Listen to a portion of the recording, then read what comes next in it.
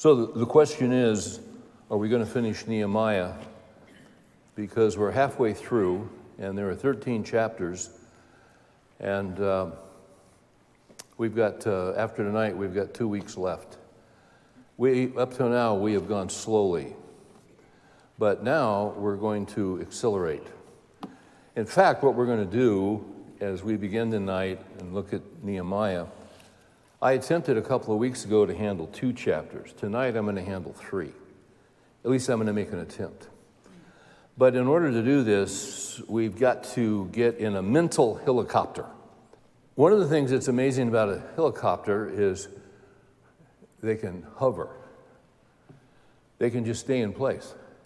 They don't go forward, they don't go backward, they just... It's like when you say to a dog, stay. Stay. A helicopter will stay. It'll just stay in the air. What we're going to do tonight, we are going to hover over Nehemiah. And we are going to look down on Nehemiah, and we're going to look at chapters 7, 8, and 9. The way that we're going to do this, let me give you an outline, just a 2-part outline tonight. Number 1, 2 divisions, 2 tasks,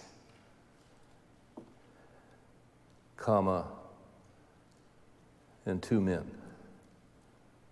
2 divisions, 2 tasks, and 2 men. Second point in the outline, 3 aerial snapshots.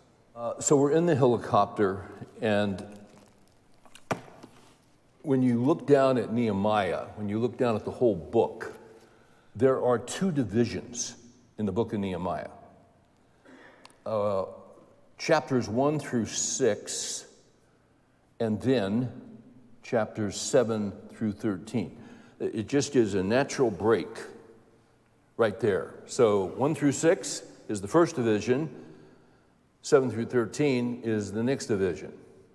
Then you've got 2 tasks in Nehemiah. The first task we've been looking at over the last weeks. That first task, as you know, was rebuilding the wall which had been broken down. They rebuilt it in 52 days. So it was a huge accomplishment. The second task, which is in the second division of the book, they've rebuilt the walls. Now the task is to rebuild the men of the nation so that they can rebuild their families. And when families are rebuilt according to Scripture, you've got a godly nation. We'll see this in just a minute. God's always interested in men. God loves men. He does. He loves men. Men are not real popular in our culture.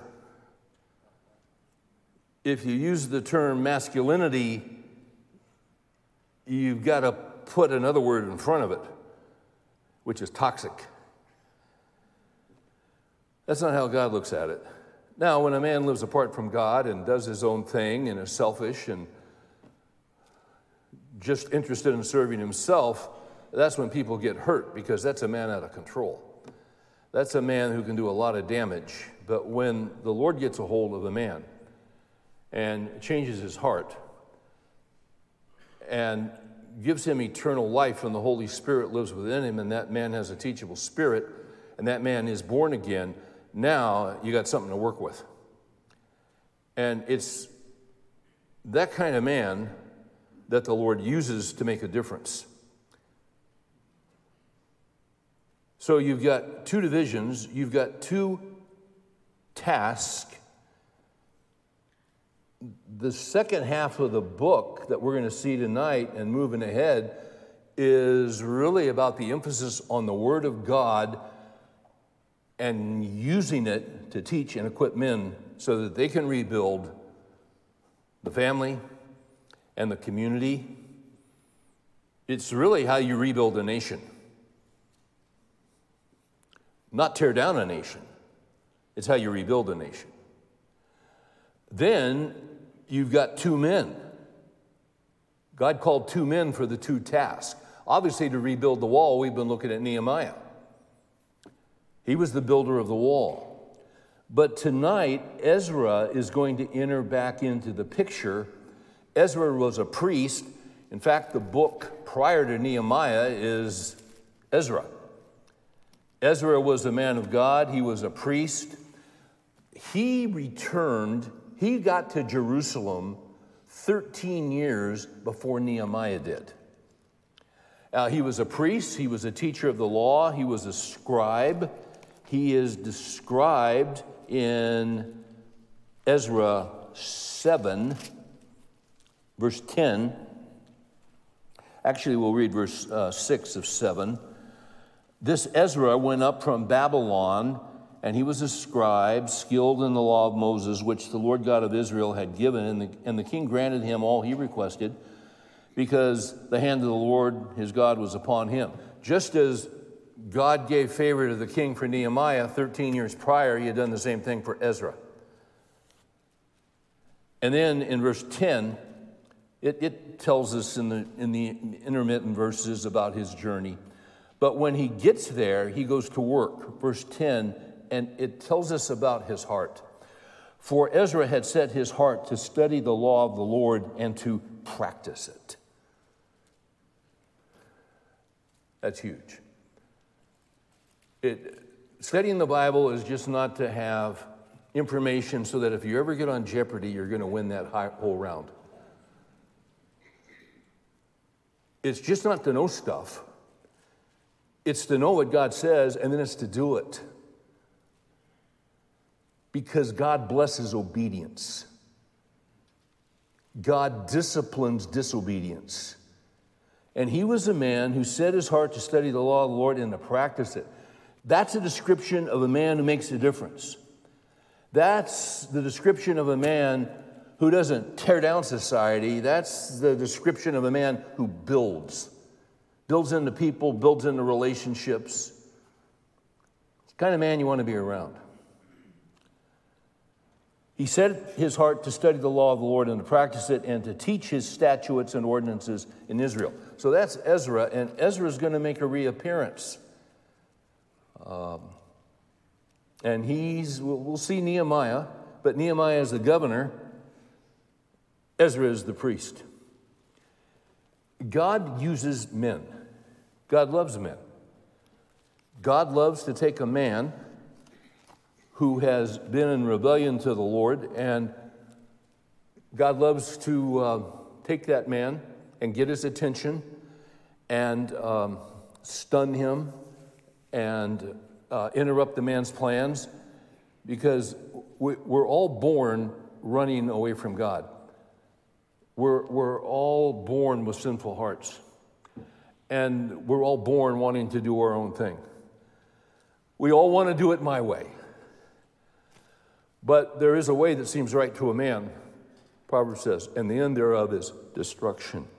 So God, in his mercy, will interrupt our plans and will allow us perhaps to hit a brick wall going 150 miles an hour. And suddenly all of our hopes and dreams and plans and objectives are crushed. We're broken. We don't see any possible way out, but whosoever shall call upon the name of the Lord shall be saved. We're watching persecution increase. The greatest persecutor of the New Testament church was a guy named Saul, who became the great apostle of Christianity, who established more churches, who wrote more scripture, and he was on his way to Damascus to do more persecution.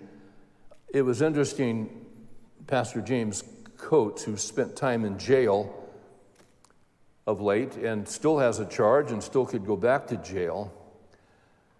I saw him in an interview this week, and he was talking about those who have been opposing him and the church, and he said, actually, They're opposing the Lord Jesus Christ.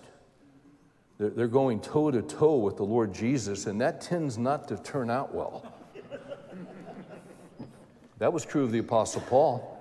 He's on his way to Damascus, and he runs into the Lord Jesus. And the Lord Jesus didn't say, I want to share the plan of salvation with you, and then we're going to sing 3 stanzas of Just As I Am, and I'd like you to come forward. That's not what Jesus said. He said, hey, you, come with me. And the guy's blind. He didn't know what's going on. He's scared. He's freaked out. Who are you, Lord? I'm Jesus. I'm Jesus who you're persecuting. You're persecuting me. Now, that's exactly what's going on now, all around the world. They're going toe-to-toe with him. It will not turn out well for them. Some he has chosen, as he chose Saul to become Paul, to build the kingdom of God, who right now are against the kingdom of God. Just interesting to watch the Lord work. But God loves to take men who are rebellious and who are self-centered and to change their hearts, and then to make them a force for the kingdom and to use them, not to tear down, but to build up, to be Nehemiahs. There is a passage in Titus 2 as we get going. I want to talk a little bit about Nehemiah and Ezra before we dive into this tonight. Titus 2, and then verse 2. Paul is instructing Titus in 2:1. He says, but as for you, speak the things which are fitting for sound doctrine. Older men. Everybody in here is an older man, because there's always somebody younger than you. And all the way through life, there's always somebody older. I mean, generally speaking, there's always somebody younger. So he's addressing older men. Nehemiah and Ezra were older men. I don't know where that line delineates in the Old Testament. If you were the age of 20, you were considered an adult male. But Nehemiah was older than that. Ezra was older than that. Older men are to be temperate. That means sober, not addicted.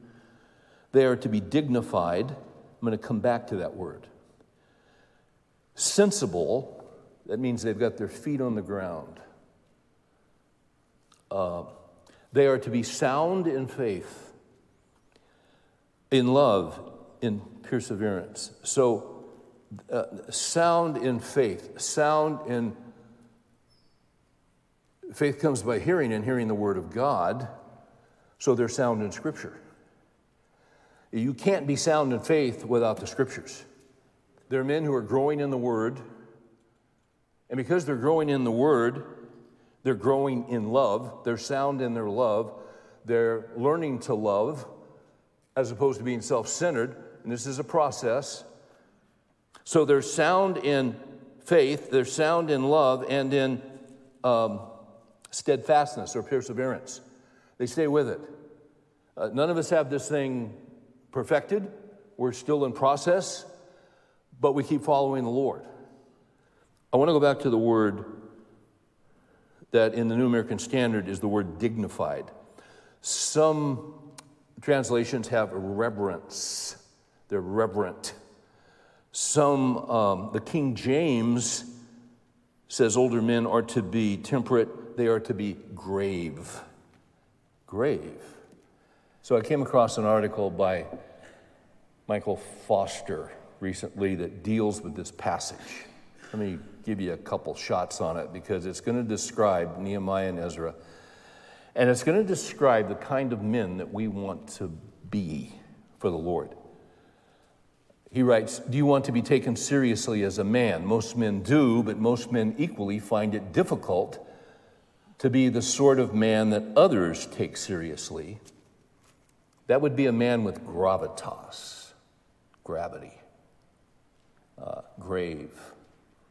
Men need gravitas like women need beauty. The term is Latin, a Roman virtue referring to something like seriousness. If we were to translate it, however, better words might be dignity or weight. A man, I love the word gravitas, gravity. A man, an older man is to be dignified. He is to have weight. He is to have substance. He's not to be an airhead. He's to have gravitas. He goes on and says, a good example of gravitas in Scripture is Titus 2:2. Here, Paul tells Titus to instruct the older men to be grave, using the King James, and then he quotes John Calvin. Calvin said, there should be a becoming gravity in the lives of aged men, which compels the young to modesty. That's fascinating. The spiritual weight, he goes on, Foster now, and says, the spiritual weight of these men should be such that their gravitational pull draws younger men into a closer orbit with God. Just by the weight of your life, just by the, he goes on, this is excellent. He says, because the visible reveals the invisible, gravity itself is a useful analogy. Gravity pulls things into their proper place. It brings and maintains order. If it were to cease, we would all start floating helplessly. Our solar system would be reduced to chaotic chunks of rock spinning wildly into the void. So it is with gravitas. It establishes order and regularity. Without it, our cosmos falls into disorder and chaos. This is why Calvin says that gravitas is procured by well-regulated morals. Well-regulated morals. That's the Ten Commandments. It's the moral law of God, which is still in effect. And those are the morals. By the way, when you look at what's going on in our nation and you look at what's going on in our culture, it's a direct attack on the moral law of God. It's a direct attack on the holiness of God, and what God has revealed in Scripture is His plan for the people He has created, and this is the best way to live. The Ten Commandments are restated in Deuteronomy 5, but in Deuteronomy 4, before He reminds them of those Ten Commandments, He says, this is for you and for your children, that it might go well with them. Life goes better when you follow God's morality. We have a culture that is absolutely hell-bent on defeating God's morality and defeating anyone who holds to God's morality. This is why Calvin says that gravitas is procured by well-regulated morals, scriptural morals. To have the ability to discern between good and evil, between wisdom and foolishness, is to have the foundation of gravitas. The grave man, the gravitas man, is a man who has learned wisdom and trained himself in rightly ordering both himself and his world. His very presence exerts a force that orders those around him. Just your presence. Just your presence. When something's not right in the family, your kids should be looking to you. Because you see, you're the moral compass. You're the dad. You're the grandpa. There's a weight.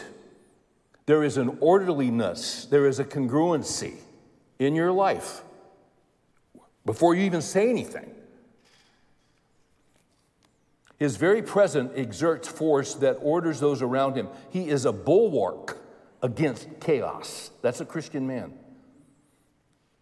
But the opposite is equally true. A society lacking in grave men is a society abundant in social disorder. You look around and what do we have? Social disorder. Men without gravity are consciously or not agents of chaos. So chaos is everywhere. Why? It's a lack of men who who are following Christ. But the Lord always has his men. He always has a remnant. Always. Always. And sometimes we get perhaps, intimidated because we feel like we're outnumbered. As I would travel for years and do men's conferences and all that, and I would talk to guys in churches, and how do we grow our men's group? That's a good question. I don't know. I think that's hard to do. Really? Yeah. But are you talking about numbers? Oh yeah, we want to get more guys. Why do you want more guys? What do you mean, why do we want? Well, we want more. I said, yeah. Gideon had too many men. You can have too many men. Don't worry about how many you've got. Worry about equipping and maturing the ones you've got. Jesus spent 3 years with 12. And there was a master plan behind that. But he developed men of gravitas. Nehemiah and Ezra were men of gravitas. So let's get to the second point here. And let's look at the 3 aerial photographs, snapshots of Nehemiah 7, 8, and 9. These are big chunks of Scripture. But there are lessons in each chapter, and we're just going to take a snapshot here. And by taking the snapshot, here's what we'll see. We'll see how you rebuild the hearts of men, which in turn they will rebuild the hearts of their families, which in turn rebuilds the heart of a community. There was a time in England's history where the nation was so far away from God, and there was such immorality and such drunkenness and such wickedness and such ill treatment of workers and injustice on every front that you had the rich and you had the poor. And it looked like England could go the way of France with the French Revolution and go into utter anarchy. But it didn't, because God raised up some young men who had been at Oxford together. And they had found the Lord. A guy named George Whitefield, the Wesley brothers, John and Charles. And God used those men, and there was a great awakening in England, and the nation turned. It's remarkable. Just a handful of men. Whitefield would preach in England, he would preach in the United States. They wouldn't let him preach in the churches because he preached the Bible. They didn't want the Bible. They had churches, but they didn't want the gospel. So he went outside, and they said, "You can't do that." And he said, "Sure I can." He'd get on a tree stump, and the coal miners would be coming out of the mines after a 12-hour shift, and their faces just caked black with coal, and he'd begin to preach the Word of God, and there'd be 25, 30, 40,000 men. And the people would gather, and he would preach without a microphone. It's astonishing, isn't it? And he knew the Spirit of God was moving when he could see white streaks on their faces. Because the Spirit of God was moving and convicting. And thousands were coming to Christ. It was called the Great Awakening. Yeah. So we never lose hope. You never know what God's going to do. So let's look at the first aerial snapshot. It's in Nehemiah 7, verses 1 through 4. We're going to see a couple other men here that Nehemiah trusted. And now that they've rebuilt the wall, now what they have to do is get people to live inside the wall. They got to populate the cities and populate Jerusalem. So in Nehemiah 7, as we look down from the helicopter, now when the wall was rebuilt, Nehemiah says, "And I had set up the doors, and the gatekeepers and the singers and the Levites were appointed. Then I put Hanani, my brother, and Hananiah, the commander of the fortress, in charge of Jerusalem. For he was a faithful man and feared God more than many. He had gravitas. He had gravity. He was serious. He was sound. As Titus heard from Paul, he was sound in faith and in love, in relationships. He was a man to be looked up to. He was serious about the Lord. Look at verse 3. Then I said to them, do not let the gates of Jerusalem be opened until the sun is hot, and while they are standing guard, let them shut and bolt the doors. Also appoint guards from the inhabitants of Jerusalem, each at his post, and each in front of his own house. Now the city was large and spacious, but the people in it were few, and houses were not built yet. But in the rest of the chapter, you're going to get a census report of the people that had come and were going to be living and populating the city and surrounding towns. Okay, I want to focus on these few verses because there's a great lesson between what's going on right now in our nation, where we're seeing a nation being torn down. They were building up a nation, and they were following God's blueprint. So what you see here is they rebuilt the wall, they closed the gates, and they established and funded a police force. It's in the text. I'm not making this up. Look again. Now, when the wall was rebuilt, it was rebuilt. Why was it rebuilt? To protect the future inhabitants. Every city, you can still go over there on tours and you can still see the walls. They all had walls. If you got a lot of money and you live in a nice neighborhood, you got a wall. It might be an invisible wall, but you might have an invisible fence. And even your dogs can't get in or out. I mean, we build walls for a reason. So when the wall was rebuilt, I'd set up the doors, and the gatekeepers and the singers of the Levites were appointed. He puts Hananiah in charge. Then I said, don't let the gates of Jerusalem be open until the sun is hot while they are standing guard. While they are standing guard, let them shut and bolt the doors. Also appoint guards from the inhabitants of Jerusalem, each at his post and each in front of his own house. They were there to serve, protect, and defend. It was a police force, and they were funded. We, in contrast, today, stop the wall.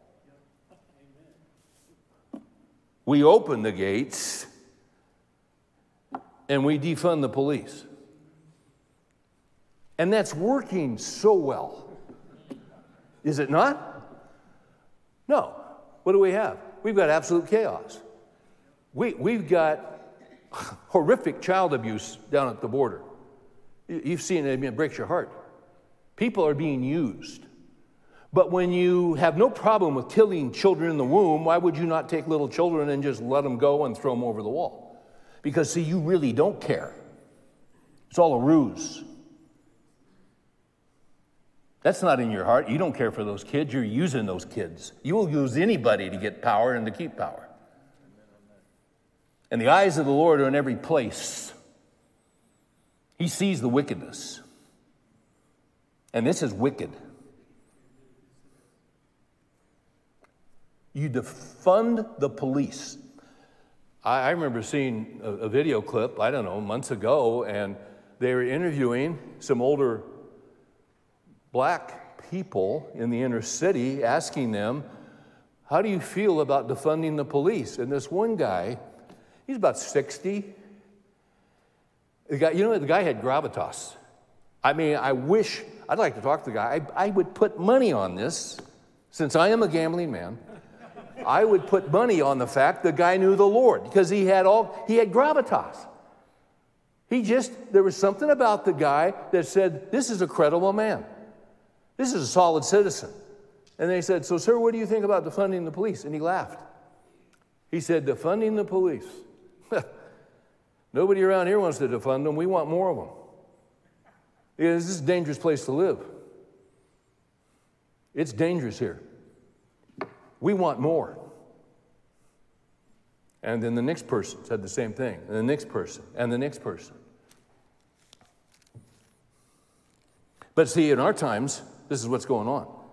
And these are spiritual issues. Know that. And they are issues there are issues that God has given to nations and the cities.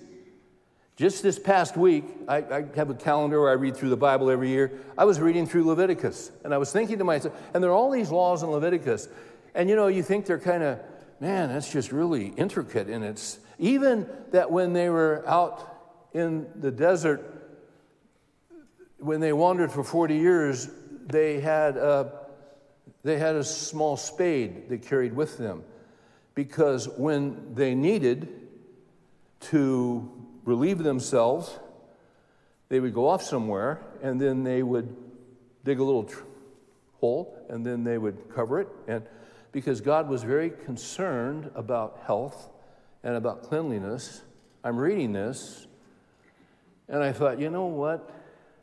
They need to read this in San Francisco. I used to drive a truck in San Francisco. I did it for several years in the summer, between college and seminary. And there's some beautiful city. You've probably been there. Last time I was in San Francisco, real nice area. You got to walk. You got to be real careful where you walk, because there's human feces everywhere. And there's disease. I mean, it is horrific. But they've abandoned God. And when you abandon God, your life gets bad real quick on every front. That's the first snapshot. The rest of 7 is the census stuff. Now let's go to 8. Here's the second aerial snapshot, photograph. Ezra is going to teach the law. The second principle is teach God's word to all, especially the men. 8:1. And all the people gathered as one man at the square which was in front of the water gate. They got past the triple fence that the authorities had put in place. Actually, it doesn't say that. That's in Canada. I forgot about that. All the people gathered as one man at the square which was in front of the water gate. And they asked Ezra the scribe to bring the book of the law of Moses, which the Lord had given Israel. Then Ezra the priest brought the law before the assembly of men, women, and all who could listen with understanding on the first day of the 7th month. So men, women, children, if they can handle being there. He read from it before the square, which was in front of the water gate, from early morning until midday. In the presence of men and women, those who could understand, and all the people were attentive to the book of the law. Ezra's on a podium with 13 other priests. That's verse 4. For Ezra opened the book in the sight of all the people, for he was standing above all the people. And when he opened it, all the people stood up. That is a sign of respect for the Word of God. God used Martin Luther 500 years ago, Roman Catholic priest who was trying to earn his way to God. He'd been told that it's the only way to get to God is by works, but he kept studying the scriptures, and then the Lord, he would see it, that the just shall live by faith. And he realized that we're justified not by works, but we're justified by faith in Christ. And up until now, what happened is that the only Bibles were in cathedrals, and they were chained to the altar. And even if you could get to it, you couldn't read it because it was in Latin. And only the priest could read Latin, so only the priest could tell you what it said and what it meant. But then, just by chance, when Luther saw the gospel and in the providence of God was kidnapped by his friends to save his life and taken to a castle because the authorities were going to kill him.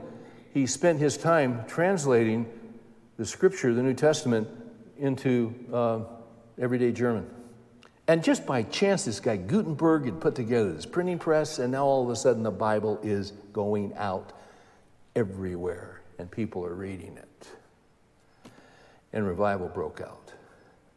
And when they would come to worship, they would have a platform which the elders would carry with a large Bible, and the service would open.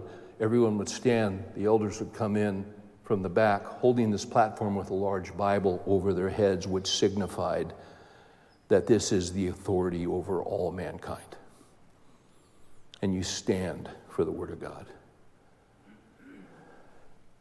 It's the authority of authorities. It's God's Word. So they stood. Then Ezra blessed the Lord, the great God. All the people answered, Amen, amen. Lifting up their hands, they bowed low and worshiped the Lord with their faces to the ground. Then it mentions the priest who explained the law to the people while the people remained in their place. They read from the book, from the law of God, translating to give the sense so that they understood the reading. Now, 9. Then Nehemiah, who was the governor, and Ezra, the priest and scribe, and the Levites who taught the people said to all the people, this day is holy to the Lord. This day is holy to the Lord your God. Do not mourn or weep, for all the people were weeping when they heard the words of the law. Why were they weeping? For the same reason the coal miners had tears coming down their faces. Because they were convicted by what they heard from the Word of God. They were convicted about their sin. But then they say, you guys don't need to weep. And we'll see this in just a minute.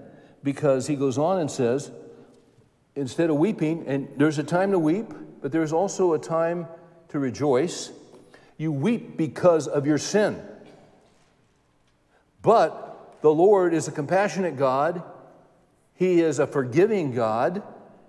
And He is a merciful God. They say in 10, go eat of the fat, drink of the sweet, and send portions to him who has nothing prepared, for this day is holy to the Lord. Don't be grieved, for the joy of the Lord is your strength. What does that mean? Well, I heard the law, and I'm a sinner, and I've offended God deeply. Yes, but the Lord is good, He's compassionate, He's merciful, He is a forgiving God, He is your Savior. And because of who He is, your sins have been forgiven. One day the Messiah will come and die in your place for your sins. We celebrate this now. So don't forget that. The joy of the Lord is your strength. What joy? The joy that you've been forgiven in the future coming Messiah. That joy is your strength. Yes, we're sinners, but we have a Savior. You see that? Go down to 13. Then on the second day, the heads of the fathers' households of all the people, the priests and the Levites, were gathered to Ezra the scribe that they might gain insight into the words of the law. Now he's honing in on the men. Because men are central and men are key.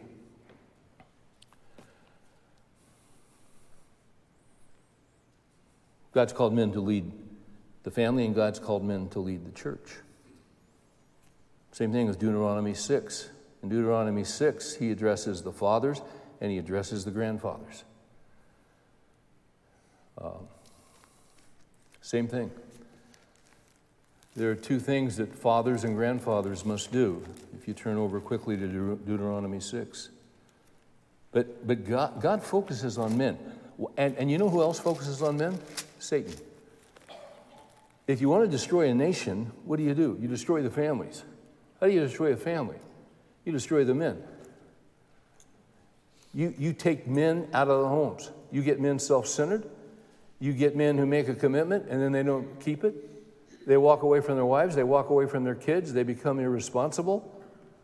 They're just living for themselves. They destroy their families. trying to keep their youthfulness, find some young chick somewhere. I mean, it's absolutely insane. It's foolish. Deuteronomy 6, this is the commandment, the statutes, and the judgments which the Lord your God has commanded me to teach you, that you might do them in the land where you are going over to possess. You're getting ready to go in the promised land. So that you and your son and your grandson might fear the Lord your God, to keep all the statutes and his commandments which I command you all the days of your life, that your days may be prolonged. O Israel, you should listen and be careful to do it, that it may be well with you. You want to have a good life? Do it God's way. Do what he says. He invented life. He has wisdom. Just do what he says. That you may multiply greatly, just as the Lord, the God of your fathers, has promised you, in a land flowing with milk and honey. Hear, O Israel, the Lord is our God, the Lord is one. And then he gives them two things, fathers and grandfathers. Number one, fathers and grandfathers are to love God deeply. You shall love the Lord your God with all your heart, all your soul, all your might. And these words which I am commanding you today shall be on your heart. So you love God deeply. How do I love God deeply? How do I come to love God deeply? By being in his word. And then the second thing that grandfathers and fathers are to do is to teach their children diligently. And there are two ways to teach. You teach with your words and you teach with your life. And when you have gravitas, you're teaching with your life. You're teaching even when you don't say anything. And you're pulling them into your orbit. You shall teach them diligently, your sons, and talk of them when you sit in your house and when you walk by the way and when you lie down and when you rise up. As you go through life, you're just talking, you're going through life, and when something comes up, and there's a teachable moment, you just tell them about the Lord. You teach them a principle, But you got to be with. You got to be with. The key is with. Jesus modeled this for us. He was always with the disciples. If he went across the Sea of Galilee, they were with him. He went up to Capernaum, they were with him. He went to Jerusalem, they were with him. And they were always asking him stupid questions. That's a father with kids, right? It's the greatest thing in the world. And you get tired and you get worn out, and sure you do. But you're building lives. And those little boys one day, they're not going to be 4 or 5 or 6 or 7. They're going to be 44, 45, 46, 47. 74, 75, 76, 77. When you're with the Lord, they're going to be continuing the line. They're going to be continuing to rebuild the community and the family. That's the greatest calling in the world. Father, we bow before you and we thank you for the way you work in our lives. We're living in confusing times. Give us wisdom to take your word seriously and to apply it, as Ezra did, to his heart, so that we can be men of gravitas. We ask in Jesus' name. Amen.